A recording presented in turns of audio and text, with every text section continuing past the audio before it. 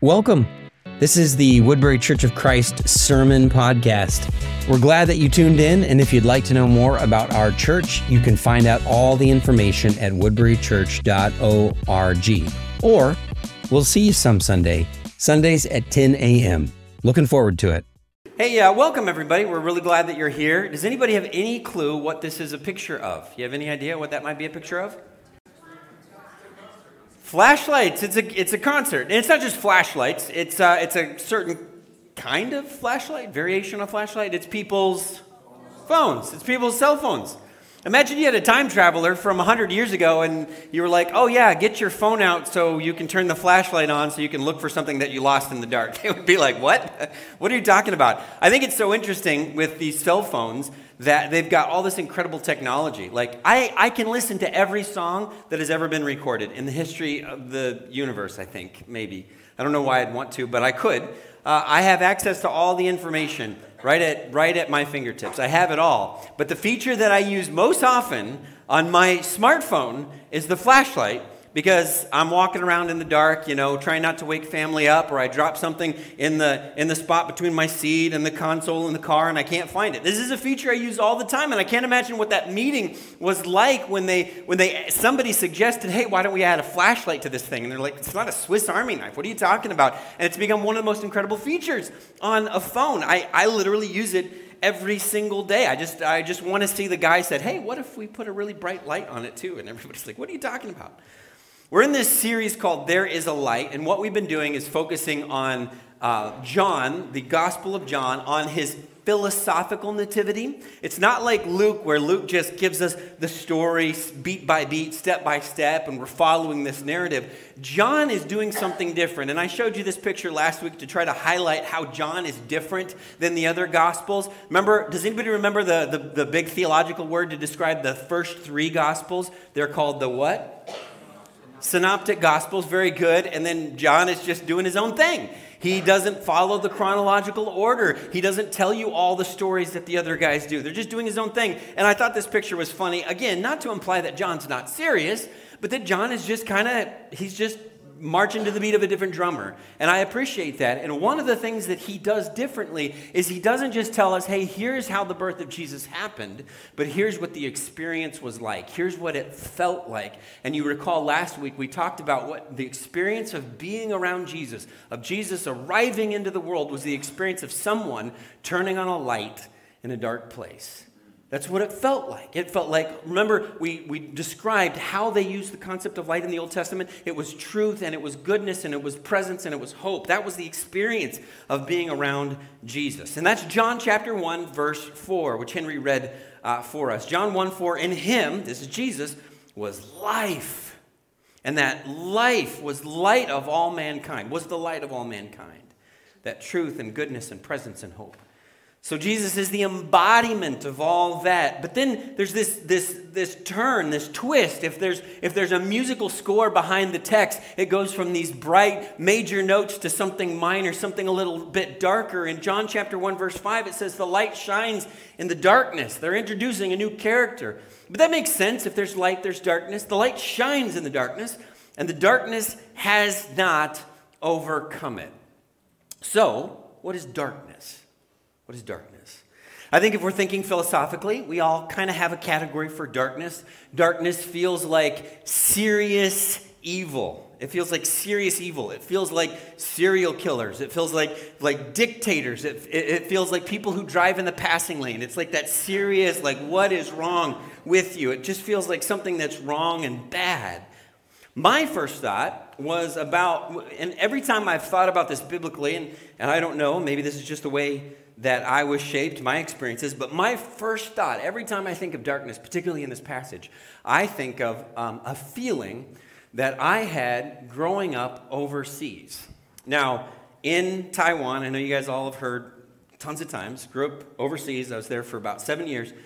In Taiwan, they have temples everywhere. Per capita, there are more temples in Taiwan than there are churches in the U.S. There's so many. And if you've been to certain parts of the South, you're like, there's a church for every single person. There are a lot of temples in Taiwan. So these are pictures that my mom probably took, my parents took, one of them, I'm guessing my mom.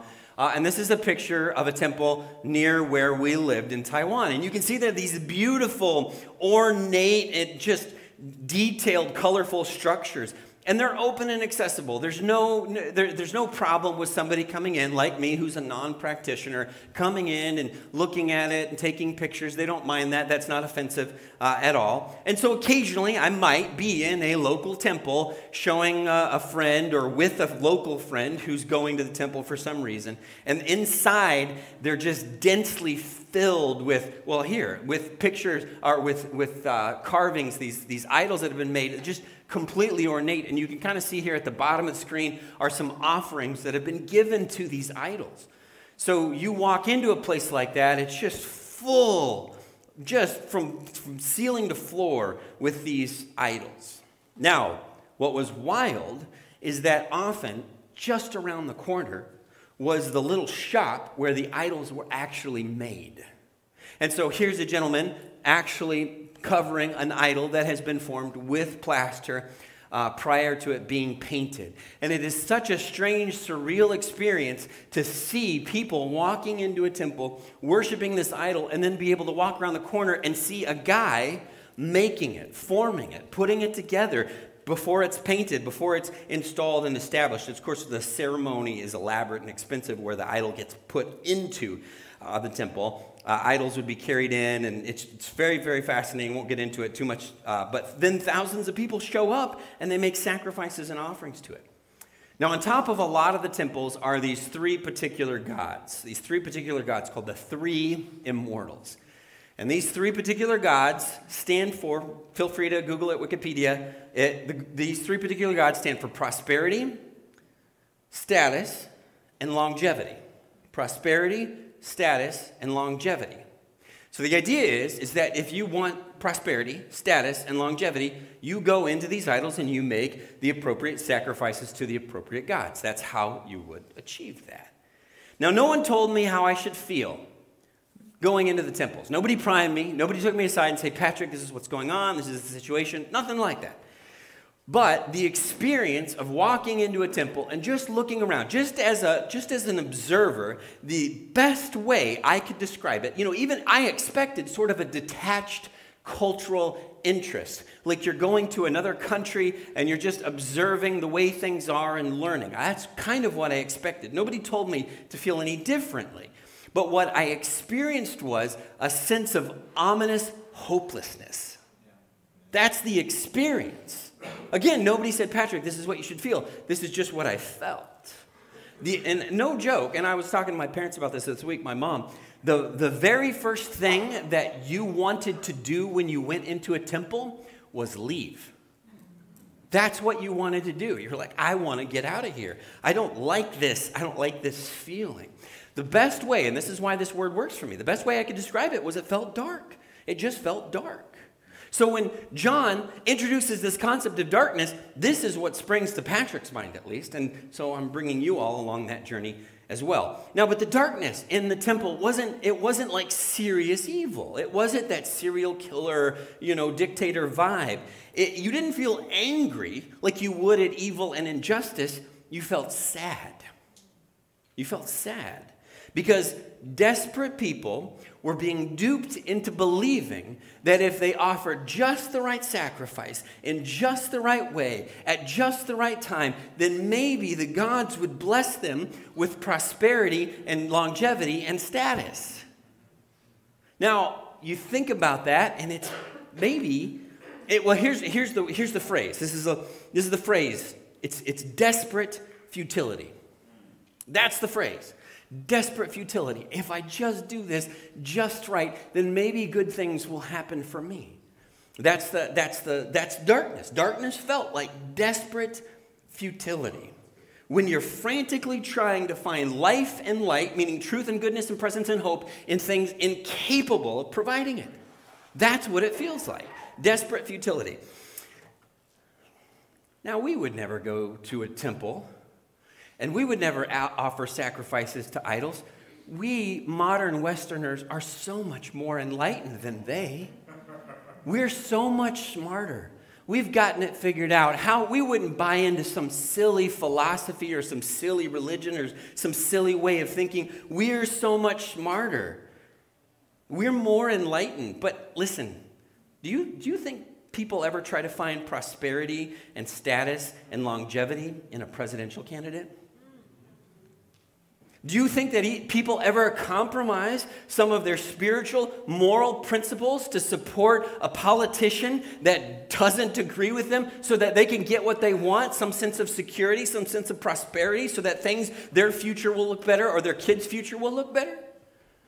Do you not think that in the same way that somebody might march into a temple and offer incense or offer apples or offer some sacrifices, you actually can buy paper money and then you burn paper money to your ancestors? Do you ever think that people invest their time and energy and resources in things hoping to get prosperity and longevity and status in things that can't really provide it?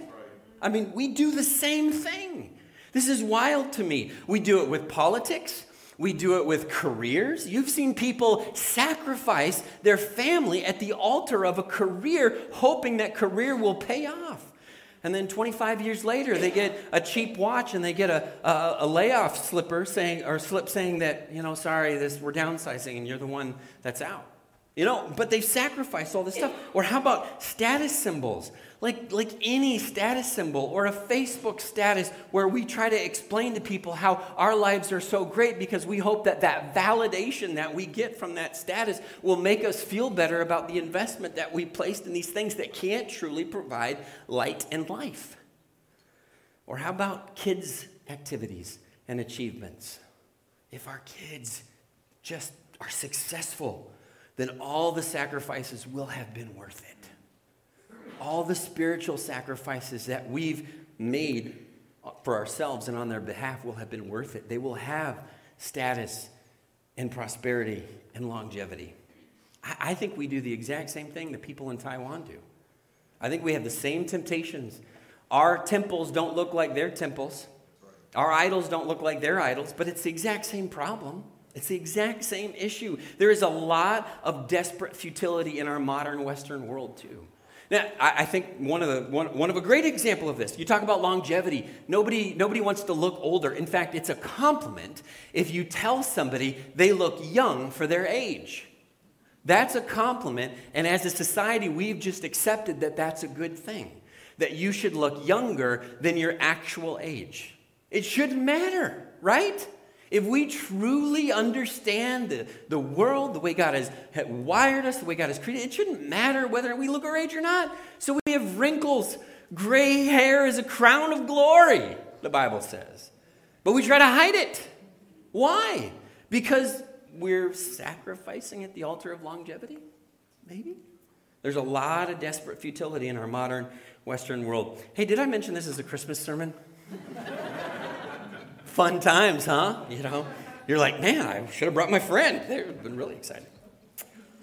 John chapter 1, verse 9. This is just a few verses later from where we were. He writes, "This was the true light that coming into the world enlightens every person." And let me just say this on the outset. There only ever has been one source of truth and goodness and presence and hope. And that has only ever been Jesus. Anything else we try to find truth and goodness and presence and hope in is a false idol. Man, that's good enough. We could just stop right there, right? Unfortunately for you, I've got more to say. Now, it's interesting in verse 10, John 9, this is the true light that comes into the world, enlightens every person. But in verse 10, it says, he was in the world, and the world came into being through him, and yet the world did not know him. So Jesus shows up, the source of all reality, like we talked about last week. He shows up on the scene, and people miss it. How did they miss it? How did they miss Jesus? How did the world not know him? How can people miss the light? And is it possible that we ever miss it too? Is it possible that we ever have access to the source of all truth and goodness and presence and hope, and we sometimes neglect that for something temporary and shallow? Now, there's a thread in John's teaching about darkness, and we're just going to look at three things he says in the Gospel of John specifically about darkness, about how it's possible that we miss the light, and we have to do a little honest self-diagnosis this morning to ask ourselves, is this ever us? Because we can talk about the light and that's exciting and hopeful and wonderful, but for the light to have any meaning or any impact, we've got to understand what the light is shining into the dark. We're just going to look at 3. So John chapter 8, verse 12. John chapter 8, verse 12. Jesus said the following out of the blue. There's no context before this verse. It just says, and he was with the crowd again. Right? Jesus spoke again to the people. There's nothing else is going on. And he said, I am the light of the world. Whoever follows me will never walk in darkness, but will have the light of life. Have you ever walked into a piece of furniture or a wall in the dark? You know what I'm talking about? You wake up, you have to go to the bathroom, and you're like, I did this the other day. I walked right into a closed door because I couldn't see it. I'm trying to be quiet, trying to make my way to the restroom, walked right into the door, big kaboom, wake the whole house up. This has been several years ago, but we used to have, in our family room, we used to have a coffee table, and they designed coffee tables to be right just between the shin and the knee. And they put sharp edges in like all kinds of places on the coffee tables. It's dark in our family room. I'm kind of in a hurry. I need to grab something across back. So I'm walking fast, totally spaced that there's a coffee table there. And I hit a corner of the coffee table so hard and just right, just in the spot below my knee. I didn't know this, but like the Vulcan death grip, on your shoulder? There's a spot on your knee you can do that too. And no joke, hit it just right, and I had this passing thought, I'm sure as the blood drained from my head to the rest of my body, that I'd like to lie down now. I woke up, I don't know how long later, drooling, out the corner of my mouth, because on the floor of my family room, because I had hit this stupid coffee table just right. Now, I'll tell you what, that was the one and only time I ever did that. I learned my lesson. Living in spiritual darkness is like walking into the coffee table over and over and over again. See, humans think that making the same mistakes will produce different outcomes. We think, oh, hey, these selfish choices made me miserable in the past, but maybe this time this selfish choice will somehow pay off. Or an ill-advised relationship has gone down in flames. I ignored a bunch of red flags, but maybe this time, who knows? I'll ignore the red flags again and we'll see what happens. Or how about this? There's a huge, tremendous problem in our world with pornography use. And guys get to a point where they're like, and girls too, it's equal opportunity. Or I don't want to do that again. That isn't producing what I want. This isn't producing joy or happiness. And they get rid of it for a while, but like an addiction, it creeps back in. Like maybe this time it will work. Online shopping, when I'm feeling upset. Maybe that will fill the void. Maybe this time. Or how about holding grudges? You've forgiven somebody one time and it felt so good to let go of that burden. And then the next time somebody offends you, that desire to hold on to that grudge wells up again. Why let the fact that a given behavior has never once produced the desired result prevent us from doing it again and again and again? We're walking into the coffee table again and again and again. Talk about desperate futility. See, darkness isn't simply doing bad things. The way Scripture describes darkness, it's about trying to make progress, but not knowing where you're going and stumbling all over the path and doing it again and again and again, thinking this time will be different. But why didn't we learn the lesson last time? I only walked into that coffee table one time, and then my body remembered, let's not do that again.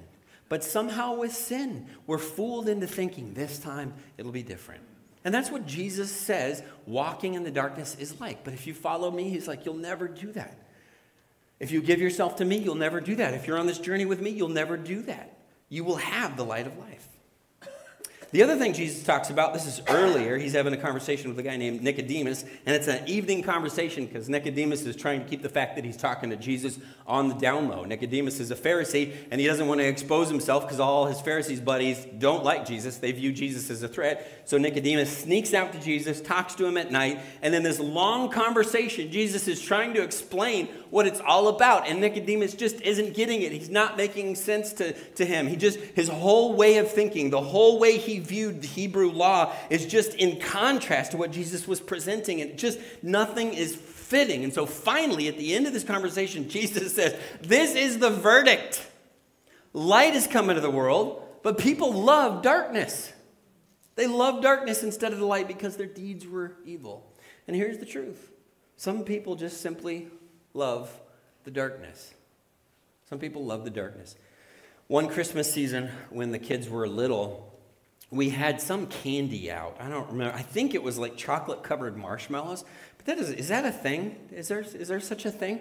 A Christmas candy? Anyway, that's what I recall it being, chocolate-covered marshmallows. We had this candy out, and we had a child who was 3 at the time, and we had told all the children, do not eat the chocolate-covered marshmallows. But it's like, that's like entrapment. I mean, how are they not going to do that?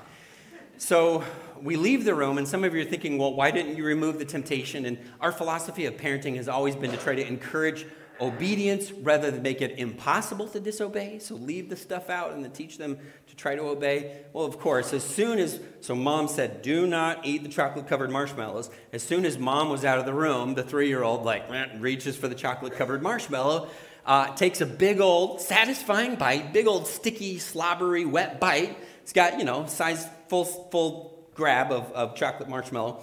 And then mom walks back into the room. So 3-year-old is loving life. This is the best day of their short existence, biting into this marshmallow. It's wonderful. Nothing could go wrong. Nothing could change the way I feel ever. I love everything about this moment. Then mom walks back into the room, and 3-year-old realizes, oh, the light has shone, and tries to fling the marshmallow away. But the big sticky marshmallow will not be flung. It's stuck to his hand like super glue. And so he's looking at mom trying to fling the evidence of his infractions away because he knows he's done something wrong, caught chocolate-handed, the sin that so easily entangles, right? See, mom in this scenario is a reminder that there is a standard that I don't want to live by. And mom walks back into the room, and now we're in trouble again. I've heard complaints about church all my life, all my church life. I've heard complaints that say things like, oh, churches, they're just out to make you feel guilty. They're just out to make you feel guilty. Yes, there are churches that's their whole thing. Their love language is guilt. It's not what I'm interested in. I've been around enough churches that marketed in guilt. I'm not interested in that. However, there are things we should feel guilty about. Guilt is not a bad thing when you're doing something self-destructive. Guilt is not a bad thing when you're doing something that's harming other people. In fact, guilt is a good thing because it's trying to reclaim what is good and true and help you understand that those behaviors aren't going to produce the results that you actually want. There are times we should feel guilty, but there are people who are like, I'm done with church. I felt guilty. Well, maybe the church was in the wrong. That's entirely possible. That has happened. But maybe you were doing something and you didn't want to feel bad about it. You wanted to eat the marshmallow and you did not want mom to walk into the room. It's not mom's fault. It's yours. And heads up, this is important for us to mention. Being around Jesus is the experience of realizing we'd been in the dark. But honestly, if you're not interested in transformation as a human, if you're not interested in being more Christ-like, that exposure to the light feels heavy. It feels like a burden. It feels like a weight. And Scripture says it is dangerously easy to get used to the dark. Dangerously easy. And every time a light shines, you're like, no, thank you. Because you're used to this. You're used to this situation. You're used to the darkness. So how do we answer the darkness? Let's go back to the beginning of our text. John chapter 1, verse 5. How do we answer this? It says the light shines in the darkness, and the darkness has not overcome it. Light shines in the darkness, and the darkness has not overcome it. Some of your translations, like the one we read this morning, darkness has not grasped it. I asked Corinne if I could tell you this story. She said it was cool. My spouse's family was known for being a little lively in their interactions. I'm using euphemisms. The discussion could get a little rowdy, sometimes even heated. So Corinne is telling me this story about growing up. It was just about dinner time. Dinner had been set out on the table, and some argument had broken out. And it was heated, words were exchanged, mistakes were made. But the food is sitting there, getting cold, right? Do not let the sun go down on your anger. Do not let the food get cold in your anger. And they're a family who prays before the meal. So they kind of have to, it's kind of tough to go. It's like, have you ever, this probably doesn't happen quite as much anymore, but have you ever been having some sort of altercation, some tense family situation, and then your phone rings, and you've got to like put on the happy voice for the person on the other end of the line? You know, it's kind of like that. Food's getting cold. We have to pray. We've just been having arguments. How do we kind of shake that off and get back into the groove here to eat? So they pray before the meal. Many of you know my father-in-law, Jerry, who passed this past year. But his one of his greatest delights in life was to call on the person he thought was most annoyed to have to say the prayer. So in this case, it was my brother-in-law, Andrew. He was probably 13 or 14 years old, and he's asked to say the prayer. And he started the prayer, and he went on autopilot, like we sometimes do, and just said the words, right? You know, he's not really in a right frame of mind. He's just saying the words where you're supposed to say these words. But it's kind of disconnected from what's going on. So he says, Father in heaven, thank you for this day. Thank you for the food. Thank you for the good time we're having. And he's about to wrap up his prayer, you know, let's eat, when Corinne's mom loudly interrupts him and declares to the room, we are not having a good time. Stop the prayer. We're not having a good time. And that phrase is a great phrase because it's become part of family lore. We are not having a good time, right? It's great. It's kind of become a little bit of a meme. Now, I can respect that because that's real. That's real because sometimes we do. We make that left turn in our relationship with God. Here's real life, here's ugliness, here's mess. And now we're going to just pretend like everything's all right with God. But we are not having a good time. There's no pretense there. And listen, I think this is the biggest danger of darkness in the church, and it happens all the time. You've done it, and I've done it. There's a phenomenon where Christians take their real lives. You know, the kids aren't perfect. The marriage isn't going well. You're not doing good. Mental health isn't great. They take all of that, the we are not having a good time life, and they shove it in the closet when they get around other Christians. They leave it in the minivan when they come into the building. And they put on this pretense and try to make ourselves what we think is supposed to be presentable. This happens a lot during the holidays. You've probably said it. Certainly your parents have probably said it. We just want the Hallmark movie. Can we not have 24 hours of peace and quiet and there not be any conflict? Can't we just pretend everything is normal for one day? You have maybe pled with your family to do that, just to have the picture-perfect holiday. Some of you might be thinking that right now. Patrick, it's Christmas season. Can we not have a normal sermon? Can you not talk about darkness and this is too much? But you know what the problem is? And what we're saying is, well, okay, we can't be perfect, but can we at least pretend we're perfect? I mean, isn't the next best thing to being perfect the pretense of perfection? Talk about desperate futility. Let me tell you why this is so dangerous. Number one, it is exhausting to keep up. It will just make things worse. I'm case in point. This is like my go-to. Just pretend it's all right. Fake it till you make it, and it'll eventually be all right. No, it just gets worse. Secondly, you're not really fooling anyone. I saw this meme I wanted to share you. It's so good, but every family's got secrets until a Bible class teacher asks the kids for prayer requests. That's literally why some of you volunteer in the kids' wing. You're like, hey, little Joey, what's been going on in the family this week? Let it flow. Tell me all about it. You're not really fooling anyone with the pretense, right? You're not really fooling anyone. In fact, sometimes if things look too perfect, it really makes people suspicious. You know what I mean?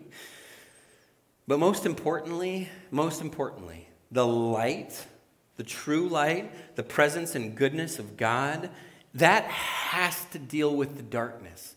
If we feel like we deal with the darkness by shoving it all in the closet, then we don't believe in the light.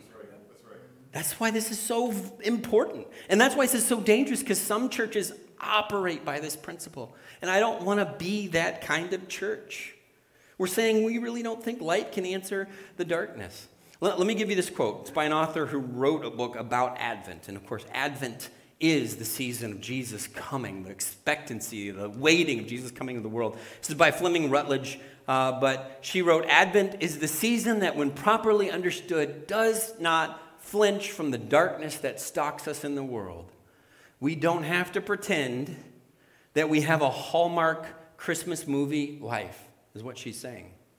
Advent bids us to take fearless inventory of the darkness without and the darkness within. That's what the light coming into the world was all about. It's not about pretending. It's not about acting so other people will believe everything's good. It's about letting the light heal us. It's about letting Jesus deal with our sin and uproot our sin and transform us and draw us into this new and better thing. And what John is saying in John chapter 1, verse 5 is that the light is always stronger than the darkness. The darkness cannot overcome it. Cannot. It's not possible. And that's why he says in chapter 1, verses 4 and 5, in him, Jesus, in him was life, and that light was the light of all mankind. That light shines in the darkness, and the darkness has not overcome it. Amen. And so here's my plea. This is for me. And I've told you things like this before. But there have been many years, particularly given the fact that I work at a church and I get up on stage and I tell people what I think the Bible is trying to say, where there is such a temptation just to pretend, okay, just for this Sunday. You'll just get through this Sunday and then you can go home and then you can, really let loose. But just pretend, just get through Sunday. And I don't want us to be that kind of place.